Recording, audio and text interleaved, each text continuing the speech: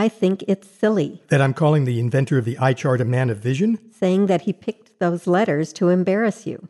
Can you prove he didn't? You weren't even born yet. But he knew I was coming. I told you he was a man of vision. From Hollywood, it's Out of My Mind. I'm Jay Douglas, your friendly purveyor of little-known stories about well-known stuff. And in episode 46, we've all done it. And if you haven't, you will. There you are, standing in line at the DMV taking your eye test, and hoping to avoid hearing the clerk say those three little words. What was that? Blame that knot in your stomach on one Herman Snellen. No point in seeking retribution, however, Snellen is way beyond that. But he is responsible for our being brought to our knees by the humble sentence that begins, EFOTP. If you listen to him tell it, Snellen, the Dutch ophthalmologist who invented the modern-day eye chart in 1862, he claims he was only out to fix the problems created by his predecessors, Heinrich Küchler and Edward von Jaeger. But was that all there was to it? I don't think so. Nor do I. You don't have to be paranoid, although I find it occasionally helps, to believe that out of the 26 letters and 10 digits, Snellen accidentally settled on the ones most likely to embarrass us? After all, he could have just improved upon Küchler, whose chart used pictures instead of letters.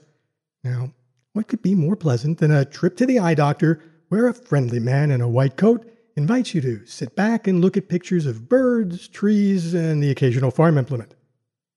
Apparently, what's more pleasant is not looking at them. Küchler's patients wanted no part of squinting at birds, trees, and much of anything else he put in front of them. Then along came von Jaeger, and he had his problems. Von Jaeger had his patients read a series of passages that were culled from books.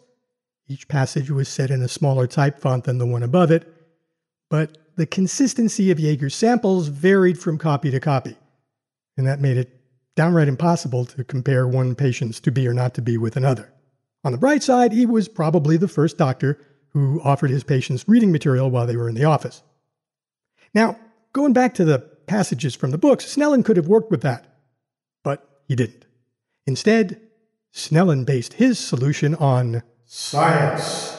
It's the last refuge of scoundrels.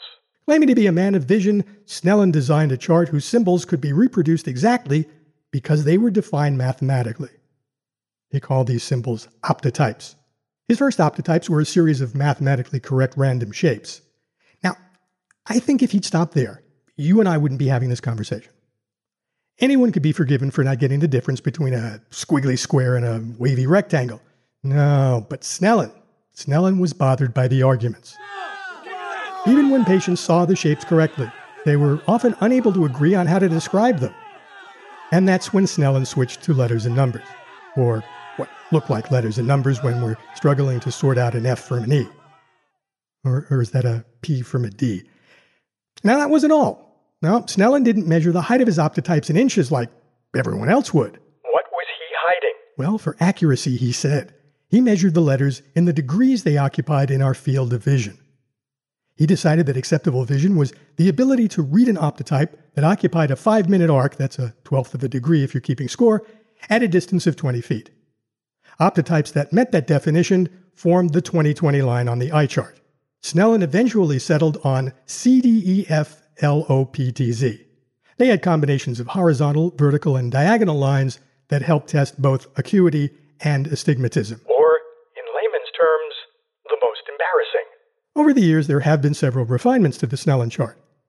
None, however, have made it easier for us to distinguish an F from a T, much to the amusement of the agents at the DMV. And that's the story I call It Remains to Be Seen. My thanks to my wife for always looking over my shoulder, so I can't.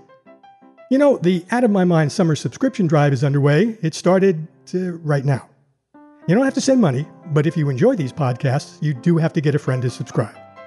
Tell him or her to visit iTunes or Google Music on her or his smartphone, search podcasts for Out of My Mind, and subscribe.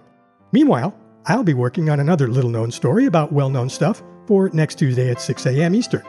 We'll chat then. I'm Jay Douglas. Out of My Mind is produced by Penny Summers and is a copyrighted feature of the Theater of Your Mind Incorporated, Hollywood, California.